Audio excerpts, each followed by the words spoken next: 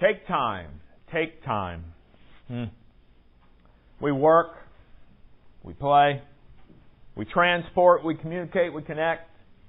We fill our day with activity. Just look at our odometers. Look at our pedometers if you have one on your phone. Just look. I can only imagine what you put aside to attend worship today. What you're not doing. And so you could be here. Or even to sit in a quiet place and listen to this homily sometime in the near future. When do any of us have time for God? Let us pray. Lord, we put aside this time to focus on You and to hear what You intend for us to hear. Lord, I pray by the power of the Holy Spirit that You indeed illuminate the passage, strengthen the speaker, prepare the listener for what You have to say this day. In Jesus' name we pray. Amen.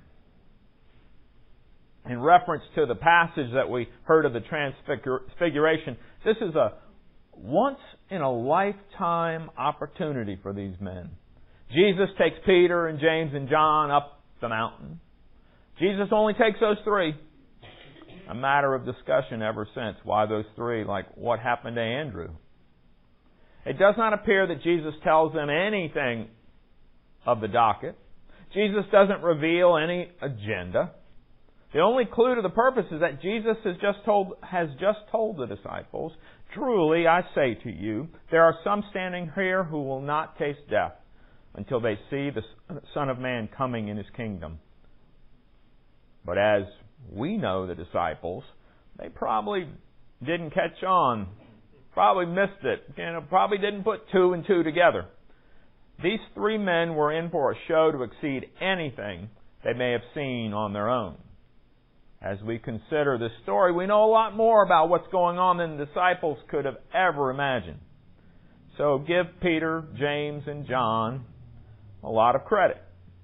Their trust in Jesus prevailed. They set aside the time and hiked up the mountain and found that time to be well worth it.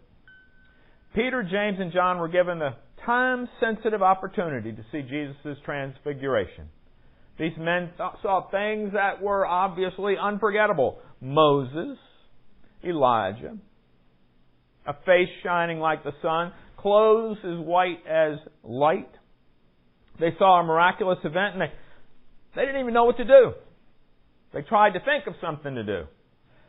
They suggested setting up tents. Sounds reasonable to me. They're on a mountain. Might need some shelter that night. An interesting suggestion implying that the men wanted Moses and Elijah and Jesus to stay for good. The words had hardly left their mouth when God took over with, "This is my beloved Son with whom I am well pleased." That was more than they had ever expected on a day like this, a day hike. They fell down in reverence. Fell on their faces, it says, literally, and were terrified. The Greek word used here was phobeo, the root for phobia, phobeo, afraid.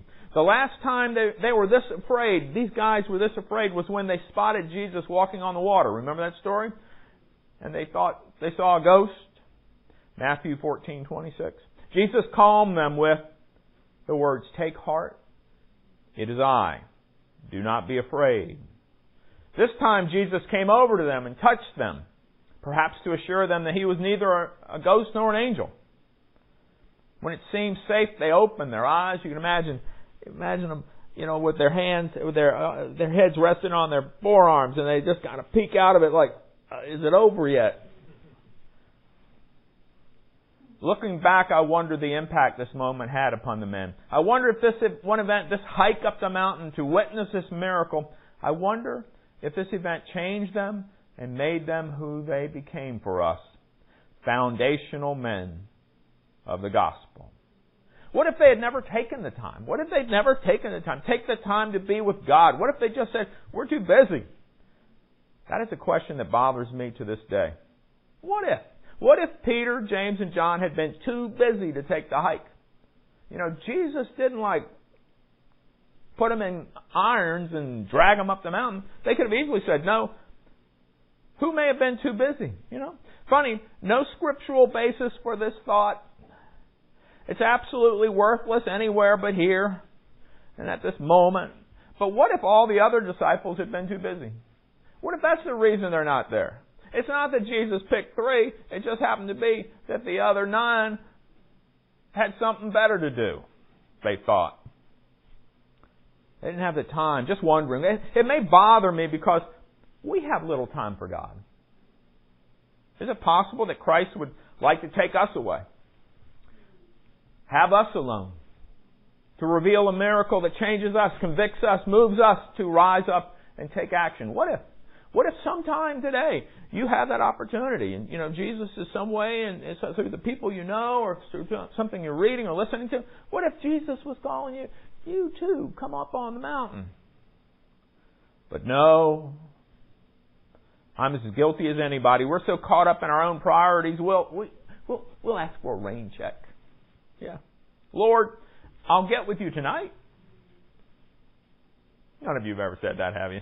I'll get with you tonight, Lord. Lord, I'll read the Bible tonight. I got grass to cut today. By the way, grass is coming up. So, Lord, I'll get with you tonight when I get back from Kmart. When I get back from visiting family. When I get back from, you name it. There's all kinds of things that we put in the way. We'd rather do. An old preacher once told me,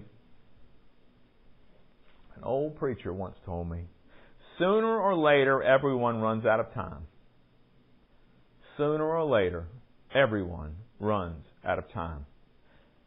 And it happens much sooner than anyone could imagine. He went on to say, one day, son, you will be the silent guest at your own funeral. There will be relatives and friends present to mourn for you whom you haven't seen in years. And after the preacher delivers a message in your memory, you will be taken to the graveyard, given a final farewell, and buried. He continued, that retirement that you spent your life working for, well, it'll be gone forever. Remember the new car that you worried about scratching? Its new owner just wrecked it. The newlyweds bought your house and have redecorated the room that you had at last decorated it to your liking. Your personal belongings have been sorted and some discarded. The dog is making a bed out of your favorite old coat. Other clothes of yours that no one could wear or did not want have been boxed and given to the Goodwill. Your personal treasures that were valuable only to you, that carefully preserved flower, the lock of hair, the torn picture, the stained postcard, all burned in the trash. You attended a number of funerals in your lifetime, but for some reason, you just never expected to be lying in the casket yourself. Sure, someday, but not that particular day. Maybe tomorrow, you always thought, but not today. Maybe tomorrow, not today. You remember telling the Lord each time you thought your time was close. Now this time, Lord, not today, maybe tomorrow. Sooner or later, he repeated, everyone runs out of time. As another voice from the past said, when you spend time with God, you invest in eternity. When Peter, James, and John spent the time to go up on that mountain, they were investing in eternity. Their eternity. Time well spent.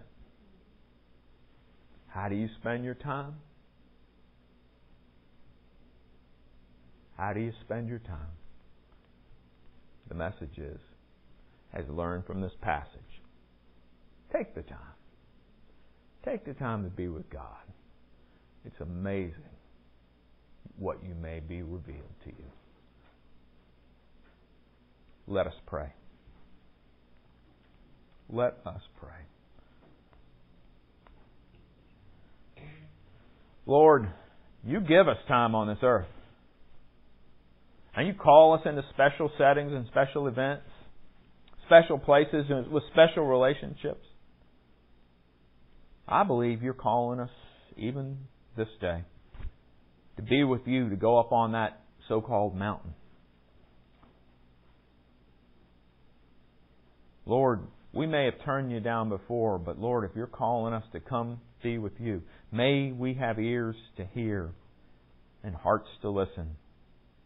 May this passage be that wake-up call. Lord, I do believe you want each and every one of us with you today.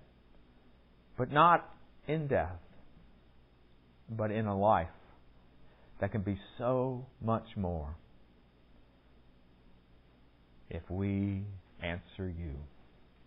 In Jesus' name we pray. Amen.